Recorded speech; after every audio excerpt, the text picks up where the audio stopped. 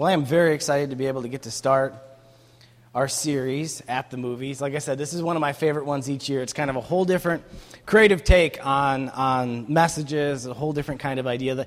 The idea behind this is that kind of as we start down this faith journey in our life, as we do, we start to see it in everything. It's not just like this one little area on Sunday mornings where we go and we see, something about God, and then we walk away and we wait till next weekend to see something about God.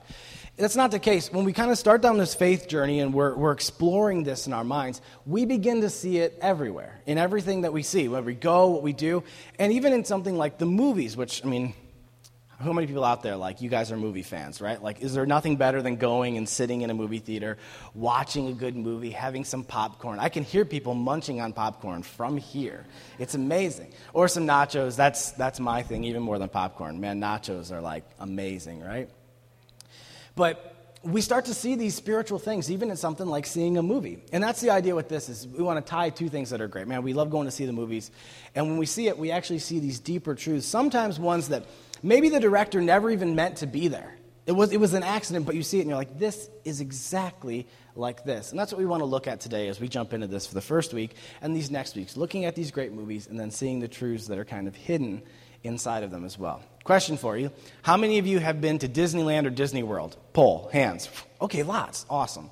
I went there when I was very young, when I was in third grade. Got to go to Disney World. Pretty magical, all of that. I went again when I was 19 or 20. My sister and I were down in Florida for a conference, and we did Disney in a day. We just drove in there fast, run through it, and then just ran out. And it was a good time as well. Didn't seem as magical when you do it in a day running, and you're 19 years old, though, so.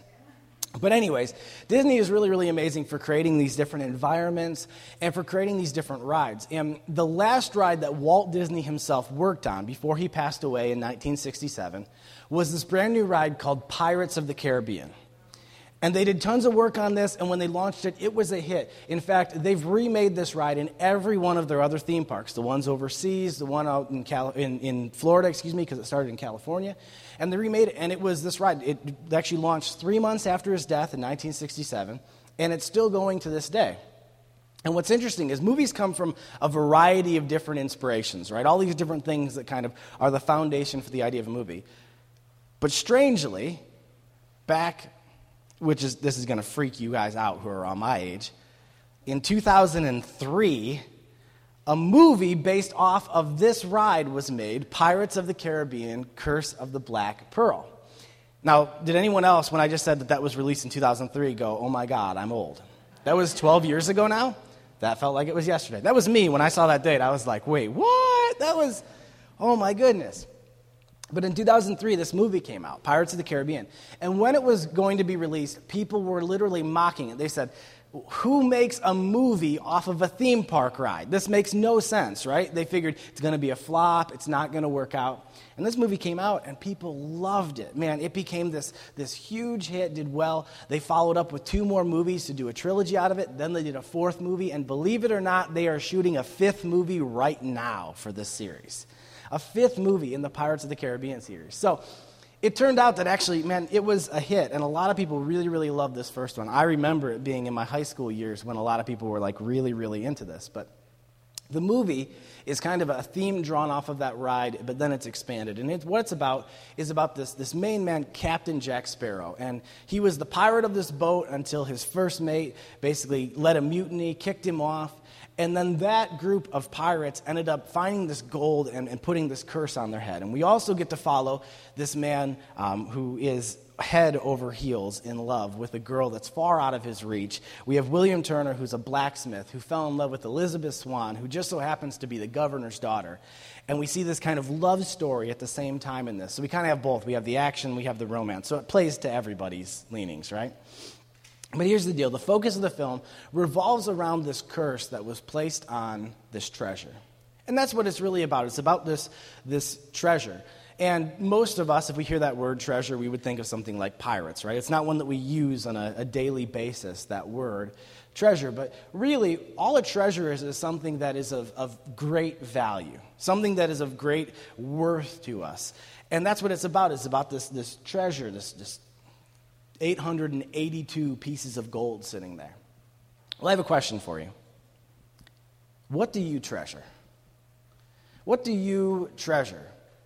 What is the thing in your life that means the most, that is of primary importance, that is extremely valuable to you, that you would not give it up for any cost, that it is that treasure in your life? What is it that you treasure? When we look through this movie, I'm going to just give you my takeaway right here. I'm just going to give it to you, okay? I'm not going to tease it, and I'm just going to give it to you, and then we're going to talk about it, okay? But we see through this movie, and I'm going to believe that as we look at God's Word as well, we see this truth. What you treasure determines your trajectory. Now, trajectory is just a word that means the direction in which you're kind of fired off, right? We use that term like if they shoot a cannon, they say, what trajectory is it firing at? And they fire that cannonball.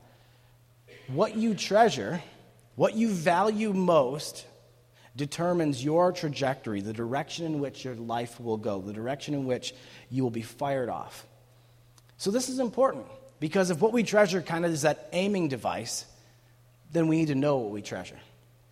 So let's jump into the movie here right off the bat. What we're going to do is, in this first scene, we're going to see a scene where Elizabeth Swann has been captured by this mutinous Captain Barbossa. She ended up bringing this piece of gold back to him to stop him from destroying their city anymore.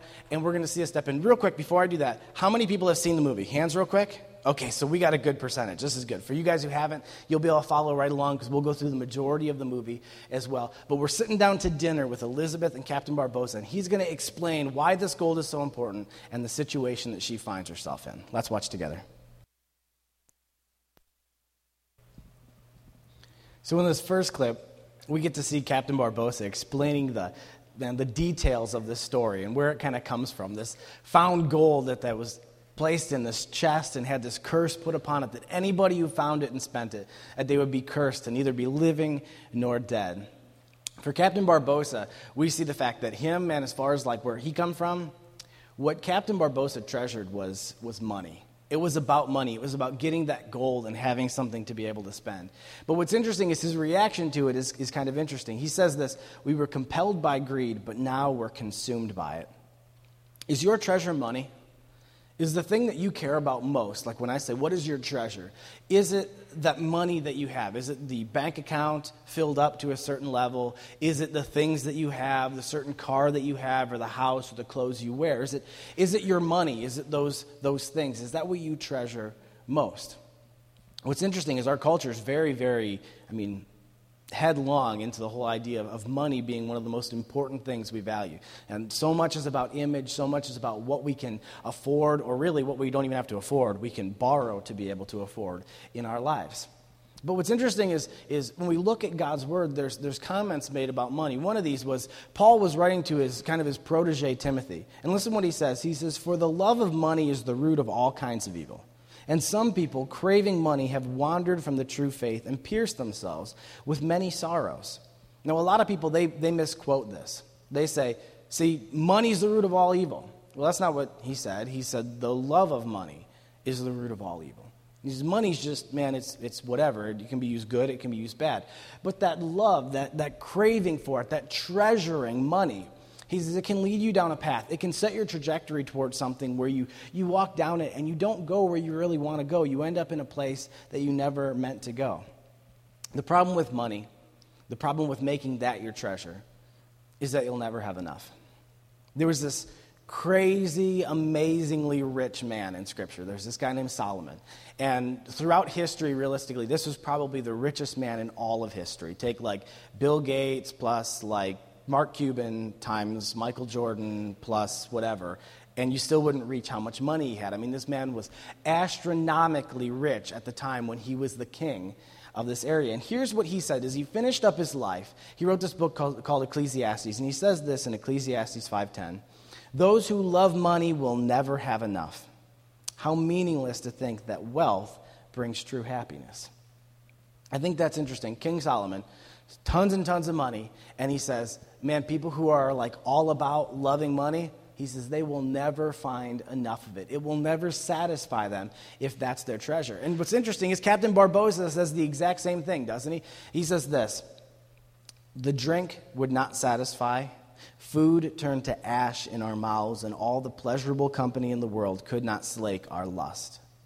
He said that no matter how much we spent, this curse just kept taking away any of the joy that was associated with it, and there was no happiness until we realized it didn't take us anywhere we wanted to be.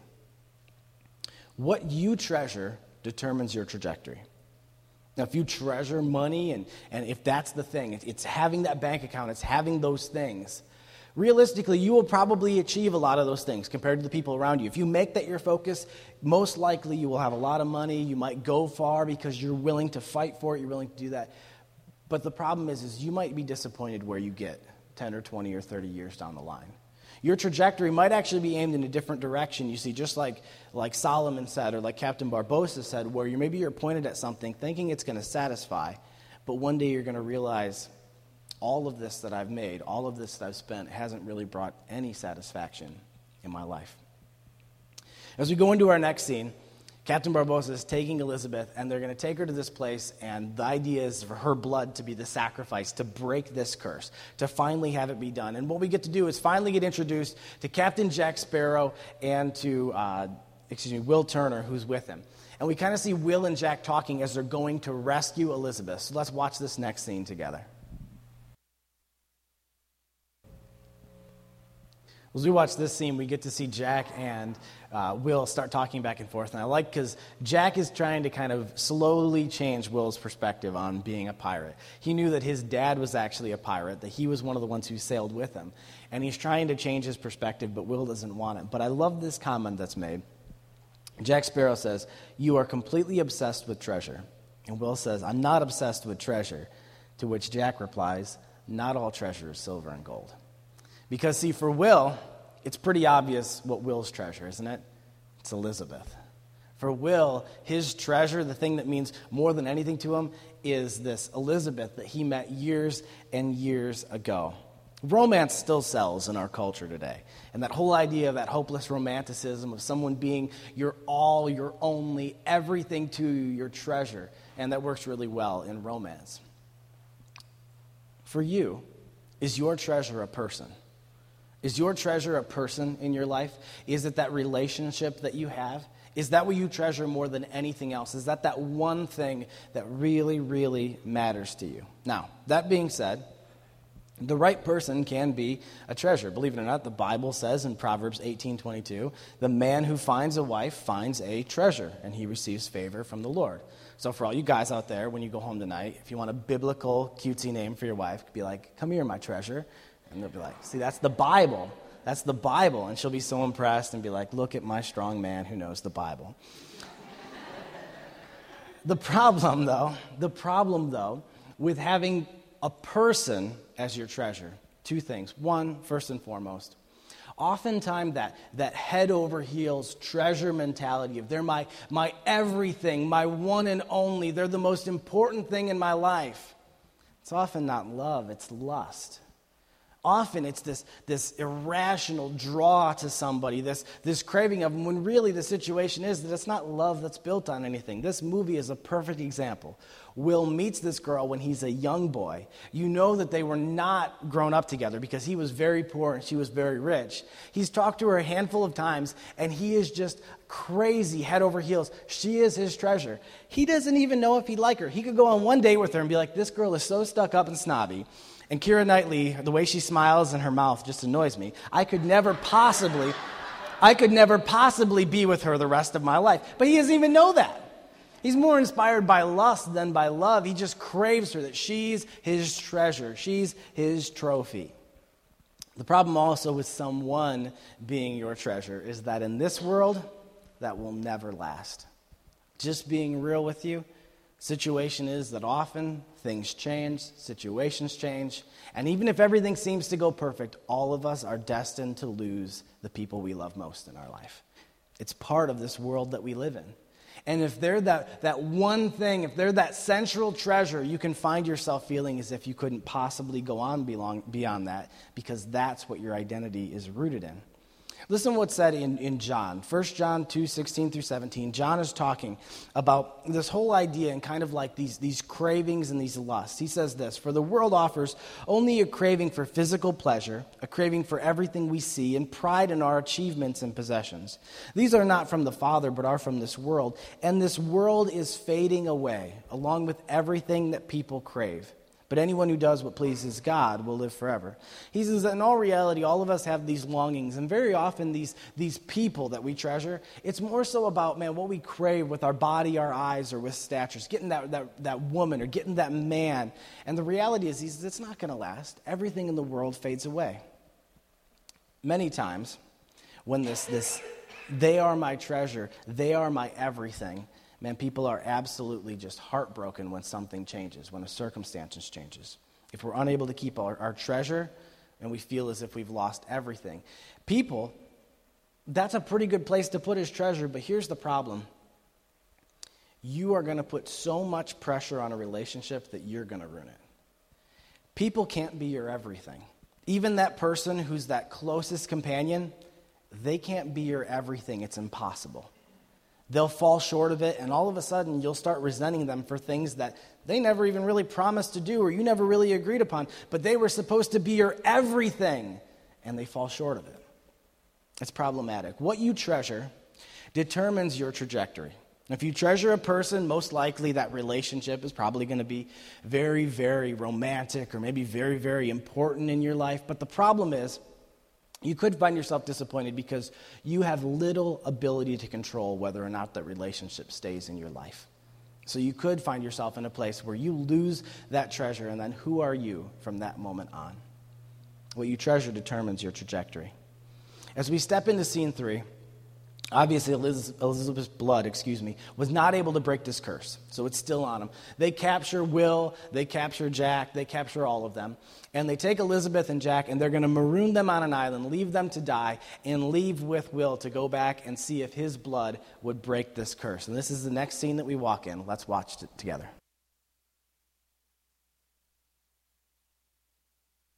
As we look at this next scene, is pretty great. We get to find out that Jack maybe isn't as miraculous as he seems in regards to how he escaped from this. But we also get to see a little bit deeper into who Jack is as he drinks far too much rum. Seeing him guzzle that just makes me sick to my stomach as he passes out on the beach.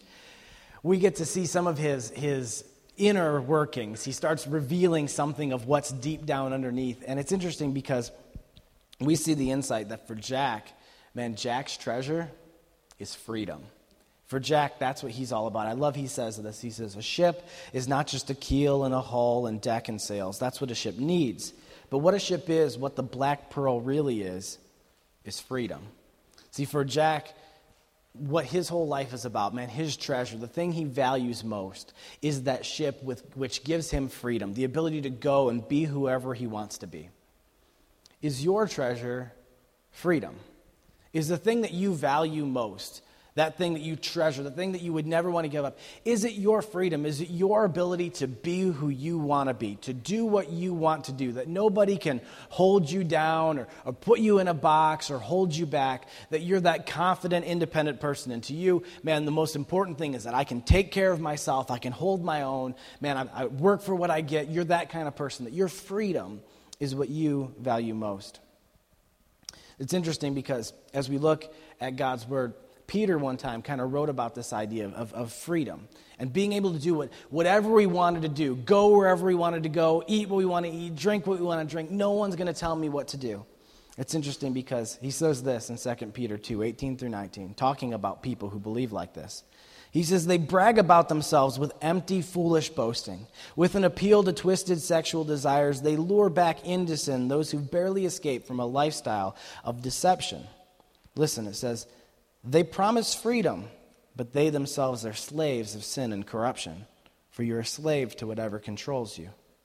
You see, the problem with it is Peter says, there's all these people who are all about their freedom, my rights. I can do what I want. I can go where I want. And he said, but the problem is they're deceived.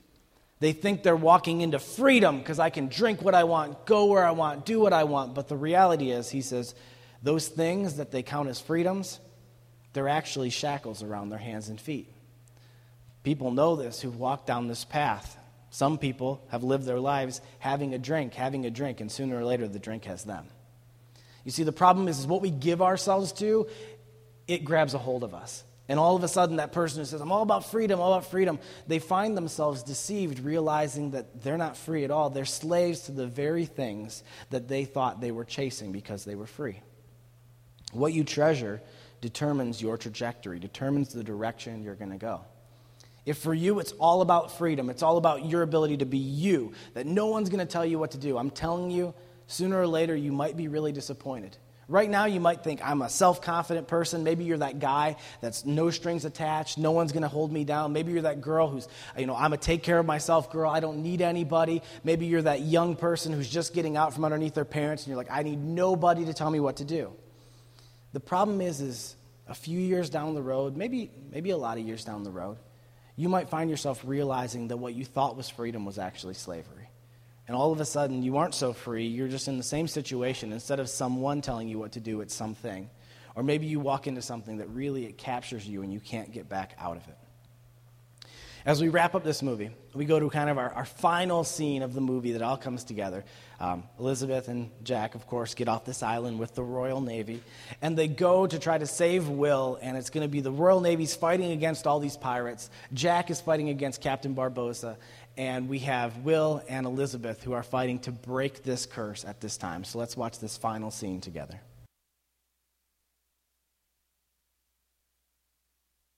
So at our conclusion of our movie, we finally get to see then the curse broken, that we see Will come, he gives his blood, the curse is broken, and the enemy is, of course, defeated, which you probably expected, right? The bad guy's going to lose. But when I saw this, I think it perfectly paired. As I was watching this movie, what stood out to me more than anything else was this concept of the fact that there was a curse that had to be paid back with blood.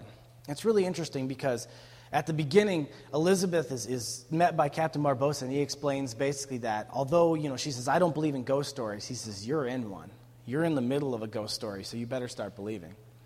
You see, what struck me at this is the reality of actually where we sit in humanity. The way the kind of universe went was that God created this universe, that he created us as humanity to be in perfect relationship with him, that we walked in perfection with him in the garden, and that, our senior father, the very first father of us, Adam, that he sinned and turned away from God, and he broke one of his commandments. And what happened is the Bible puts it as almost like sin was added to our DNA, and from that day forward, every one of us was born with sin. And the problem is, the way the Bible puts it, is that the wage of sin is death. And for all of our sin, we're racking up kind of this cosmic debt that needs to be paid for. Day in, day out, that as each of us just naturally turn towards sin without any pushing. We don't have to be taught how to. We just do. We fall short of God's perfect standard. That all of us are racking up this debt of sin. And from the very beginning, people have wondered, how can we pay for this sin? How can we pay it off? If we're racking up this debt, how could we possibly pay for it and make ourselves right with God again? And in the Old Testament, they would sacrifice bulls and goats, and they would shed the blood, trying to say maybe this blood would cover it. But the reality is all that was ever just a symbol. It never actually worked. That we needed blood, the right blood, to break the curse. Here's what the writer of Hebrews says about it. In Hebrews 10, 4-5, he said, "For it is not possible for the blood of bulls and goats to take away sins. That's why, when Christ came into the world, he said to God, 'You did not want animal sacrifices or sin offerings, but you have given me a body to offer.'" You see, the reality is, just like Will Turner, Jesus was the blood that we needed to break the curse. That there was this curse upon us, that every one of us are born with sin and racking up this debt. And there's this curse that we can't possibly fix or break. And we needed this specific blood to be able to do it. And that blood was the blood of Jesus Christ, of God himself come to earth. That Jesus came and he lived in a real human body, but never once sinned, so there was no sin inside of him. That as he went then and he was murdered, he could not die because he had no sin. So it says that he carried all of the sin of the world, and when his blood was spilled, his blood paid all of the debt for each and every one of us and broke the curse finally. He was that sacrifice that we needed. The only blood that could break the curse.